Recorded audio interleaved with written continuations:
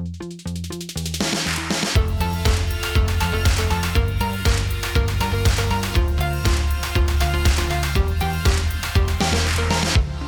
to the Loop Ventures Neurotech podcast. This is Doug Clinton. Today I'm joined by Iris Coates-McCall, a researcher at the University of British Columbia Neuroethics, Canada. Avery Beddoes, Loop Ventures' very own neurotech specialist, also joined us.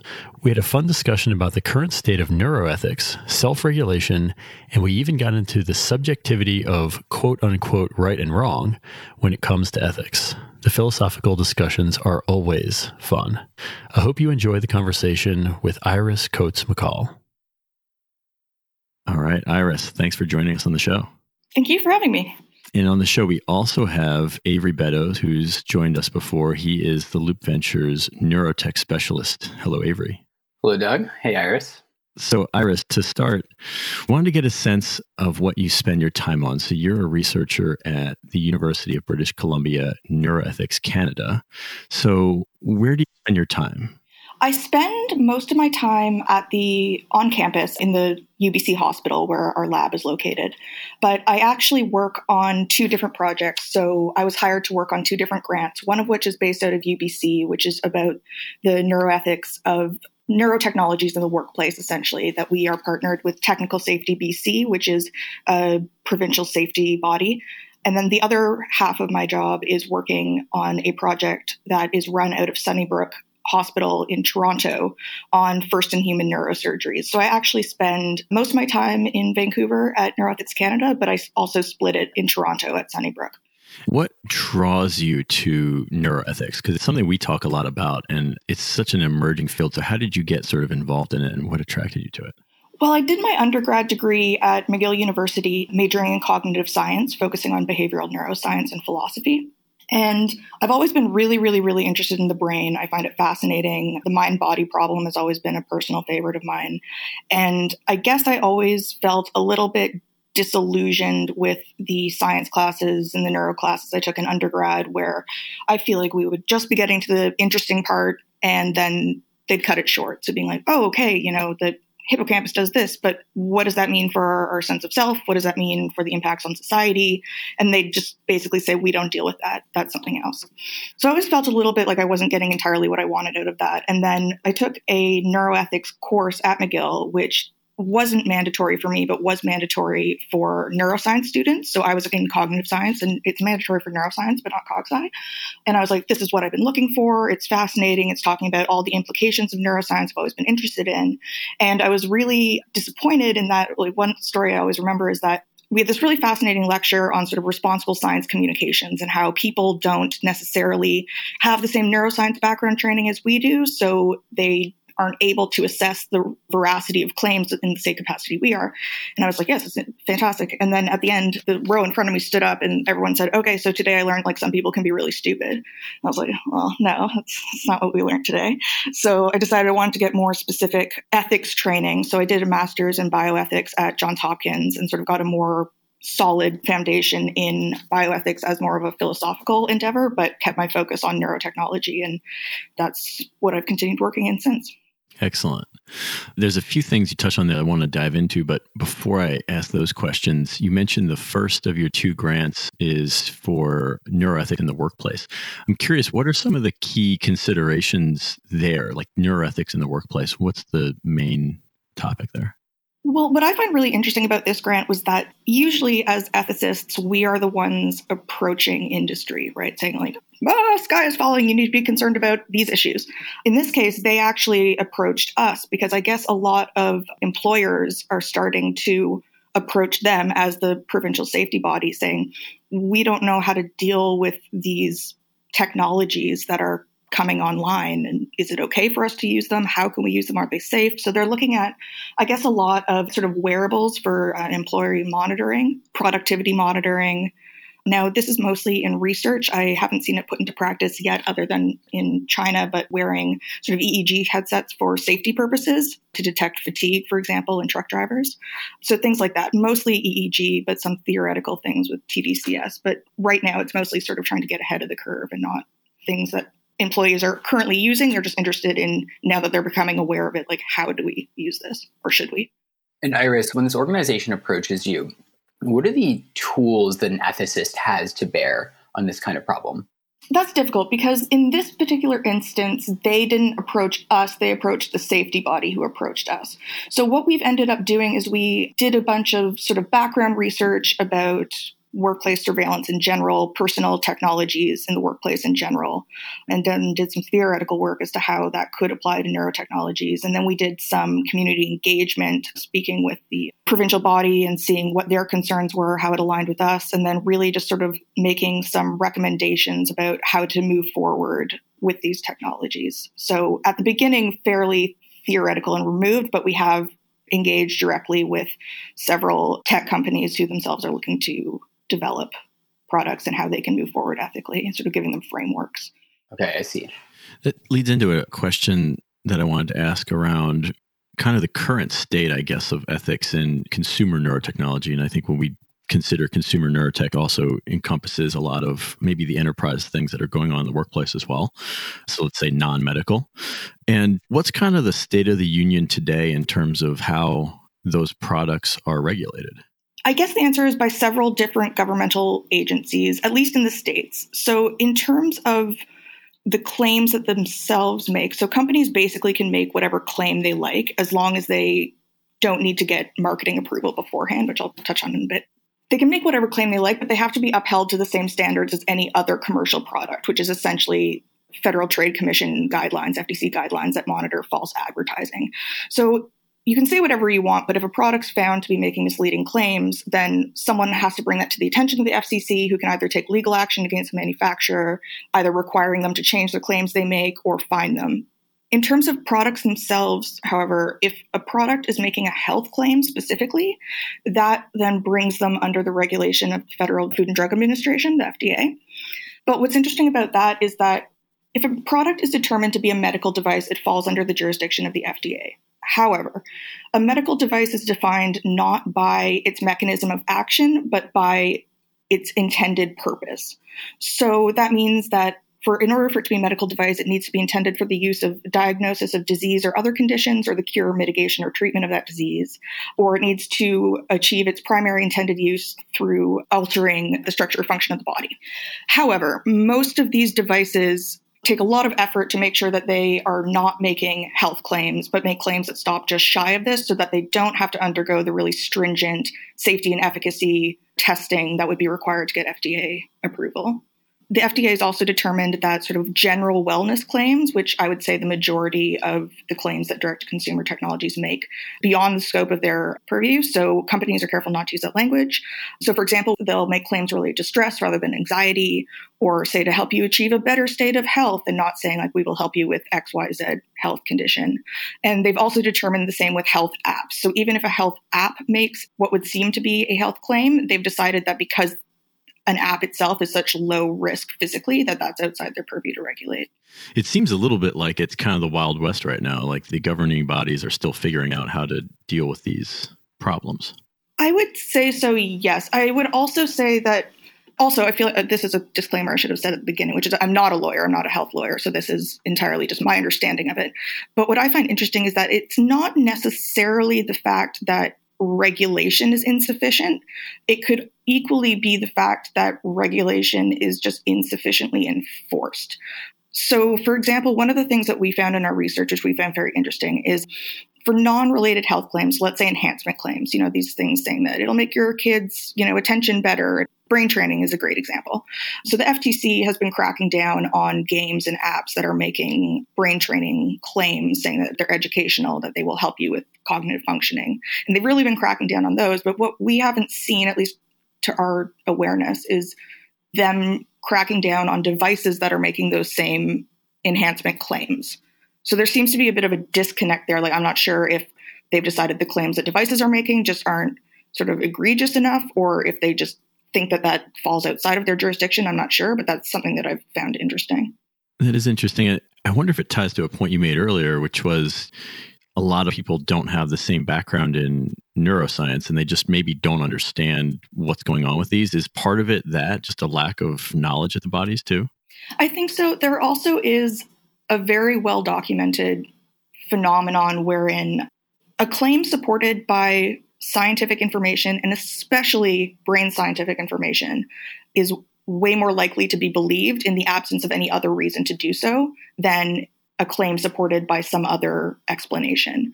So, for example, there's a famous, I'm blanking on the researcher at the moment, but they gave a fact and then tried to support it with just general biological facts and then neuroscientific facts. And then each condition had both in the presence and absence of photos.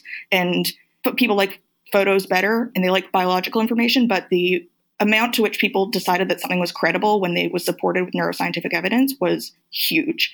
So I think that definitely could be a strong cognitive predisposition to trusting these things. And also in the absence of not really knowing about the technology themselves, maybe just sort of taking a step back from that, because you don't want to accuse someone of being a fraud, essentially, I think this is also reflected in the tendency for people to prepend the word neuro to anything they're doing. It immediately adds this weight of legitimacy. Yeah, and it was funny. It actually made it really difficult for us when we were running our claims study. We were just trying to classify all the direct-to-consumer technologies that were out there and see the claims that they made. And it made it really hard to find the sorts of technologies we were actually looking at, because you type in neuro and then you've got vitamins, you've got your moleskin planner, which says I was like, oh, maybe this like pairs with a smartphone with your EEG device. It's like, no, it's just they've based on your cognitive studies. This is a neuro planner.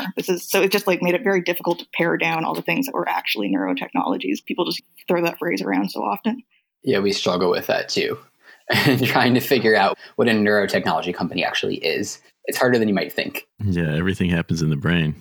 It's funny. There is definitely this sort of like authority bias inherent to using the term neuro. I was on a call yesterday with a friend of mine who's in venture capital, and he was talking about not nootropics, now they're neurotropics. I think that the whole class of these sort of vitamins or supplements has been reclassified probably for that exact reason.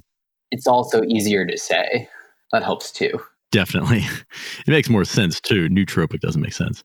Anyway, yeah, I think that's a good point, is that there's this sort of credence, I think, maybe partly due to the complexity of neuroscience. People, laymen just understand the term neuro and say, well, there must be something good to it.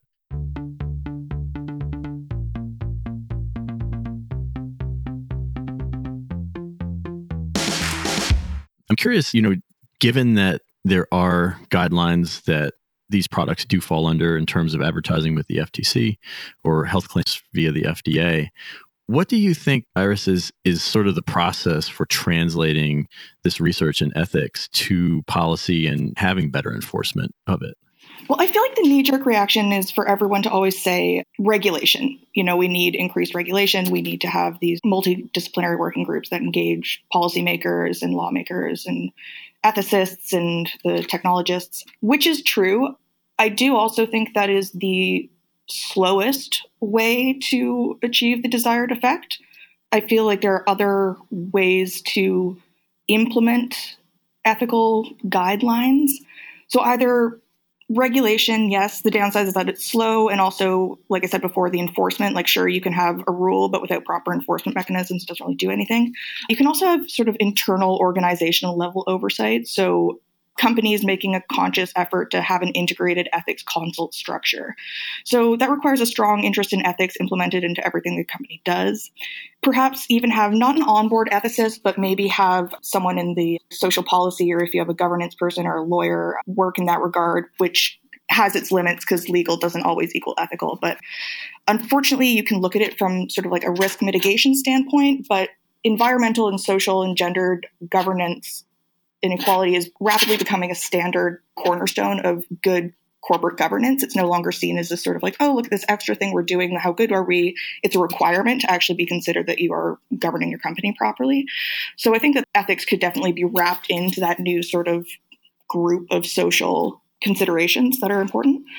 I think that you have to definitely have procedures in place. So you have to have someone in the organization who has a specific role of identifying like what the values are of that corporation, monitoring how they're being implemented, and recommending ways for the business to better themselves and implement those values. And then the third option is sort of external consultation. So private consulting firms that do this to help develop the necessary specialized roles because they have that background that people in the company might not have, even if they are interested.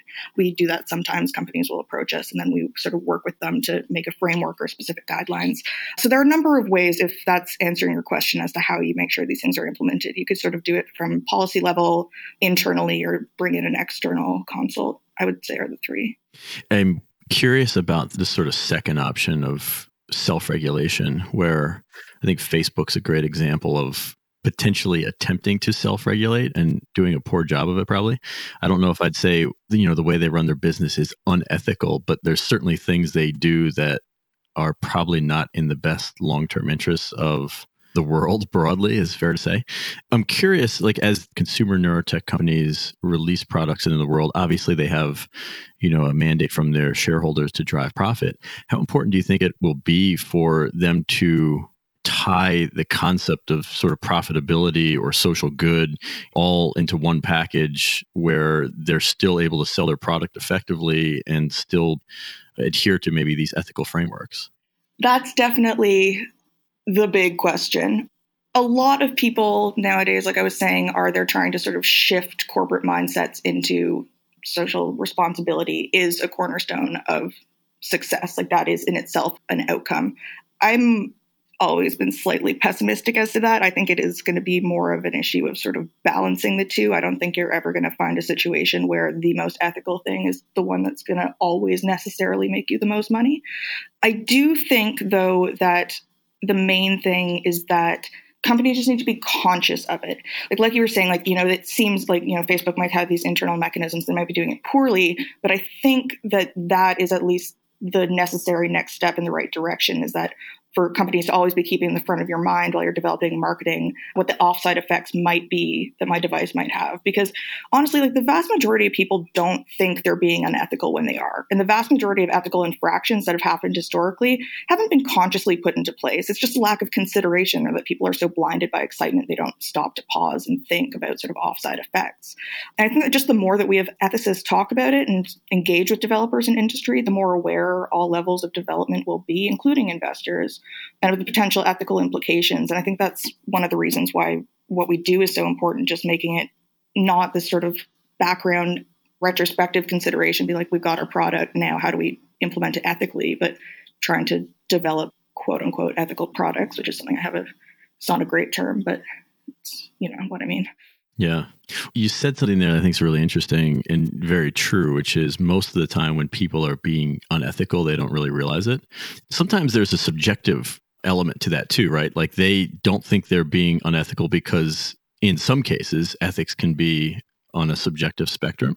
So how do we ensure that there is a uniform, we all agree that XYZ is ethical and XYZ is not, and also allow for maybe there is some sort of, middle gray area that we're not quite sure whether it's right or not to do, but I'm not sure how we adjudicate that. Oh, man.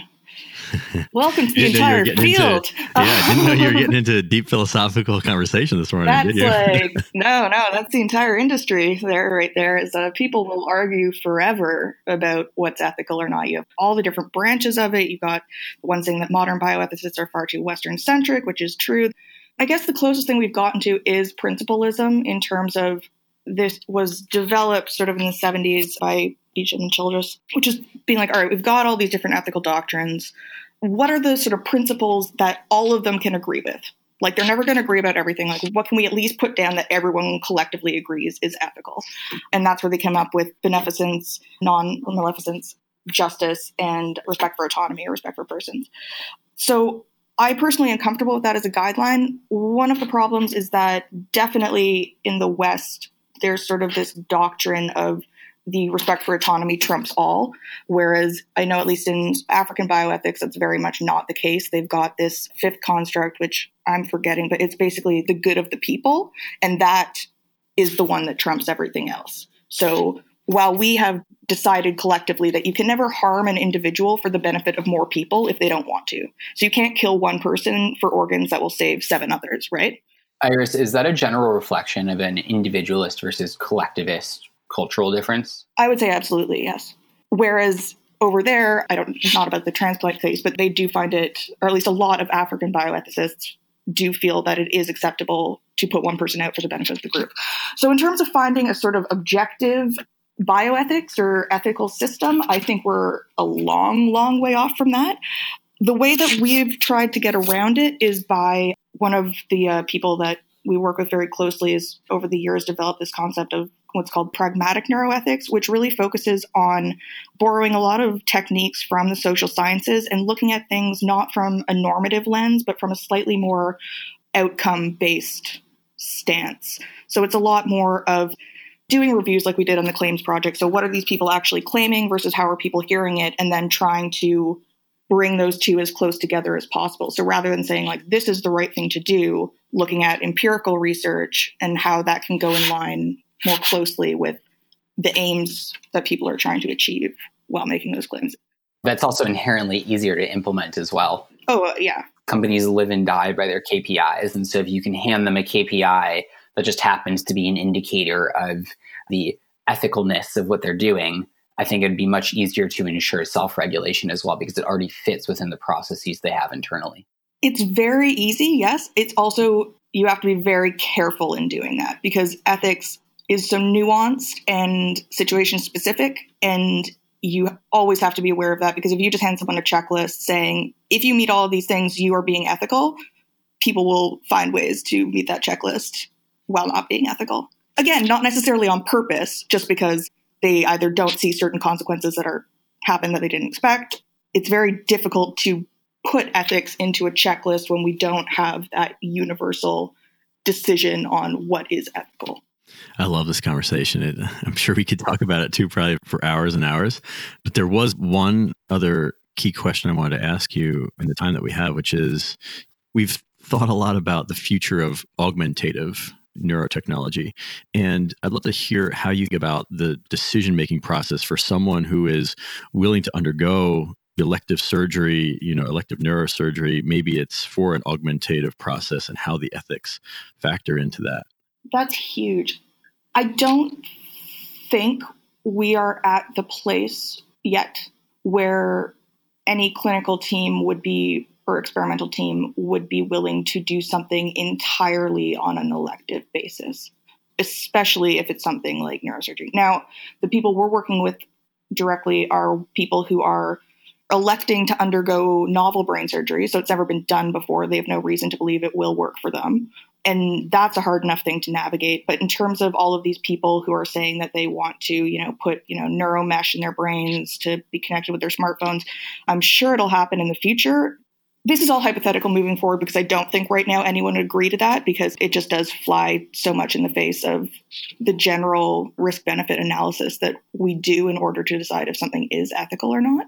But one thing that is similar between the two cases of elective surgery or experimental surgery for a clinical indication versus experimental surgery for sort of an elective procedure is that the two situations throw off that risk-benefit analysis. So there are obviously other considerations, but more or less when a research ethics board sits down and says, are we going to do this, allow this research protocol to go through? They say, okay, what are the potential benefits, both to society and to the individual? Usually it's to the individual, but for first in human trials, when you can't necessarily have any reasonable expectation of benefit, the production of generalizable knowledge is an end in itself that we will recognize, versus the risks. So in any first in human surgery, you don't know what the risks are because it's never been done before. So it's just from the get-go, you can't use that sort of calculation that we generally use. In the case of completely elective for, like you say, enhancement purposes, that's interesting. And I haven't thought about this before. So if I'm not, apologize. But it also throws off the benefit analysis, because we have fairly good ideas of what the benefit would be for someone undergoing novel surgery for a clinical indication. They can either get better, you can stop the progress of something bad, or you can produce generalizable knowledge. With the other case, it's sort of like, well, you're producing benefit that's, like you say, it's enhancement. It's not returning you to a baseline level of health, but also no one else is going to necessarily benefit from it. It's a really interesting calculation when you think about it in that regard. I'm not sure what the process would be. I think it would probably end up being a rogue scientist or rogue doctor doing it, to be honest, for the first part. Like a very, very willing participant, like not someone who's, being captured against their will, but something similar to the first in human sort of gene-edited babies that just happened, I would assume. It's funny. I mean, maybe unintentionally, we've sort of tied back to what we were just talking about a minute ago in terms of the sort of sanctity of individual choice versus collective good. Just thinking that. Yeah, it's the key question. Well, we should definitely talk more about it. And I think that's the takeaway is it's important. It's a space we love. And so we're going to continue to talk about it. Iris, I have one last question for you, though, today, which is what would be a neuroscience related book that you'd recommend to everyone listening to read to learn more? This isn't necessarily to learn more. No, you would learn from it. Okay, I stand by it. It's called Portraits of the Mind. I can't remember who put it together. It's basically seems to be more or less a coffee table book of just really, really beautiful pictures of brain imaging. But it's really interesting in that it's a history of our exploration of the brain through the ages through images. So it starts out with sort of medieval sketches and anatomical sketches and sort of 19th century drawings all the way up through, the original like Golgi staining and then up to MRIs and PET scans. And it's just beautiful, beautiful pictures, but it sort of gives a history and evolution of how we got to where we are in terms of what we know about the brain as revealed through the images that taught us about it. And each chapter has a different neuroscientist discussing that sort of era in neuroscience and imaging. And it's really beautiful and very interesting, even if you just want to flip through it. Yeah, someone else recently recommended that to me, and it's such a good idea. It's a great choice. Awesome. Well, we will add that to the show notes. And that's all we have for today. Iris, thanks for joining us. Great. Thank you so much for having me.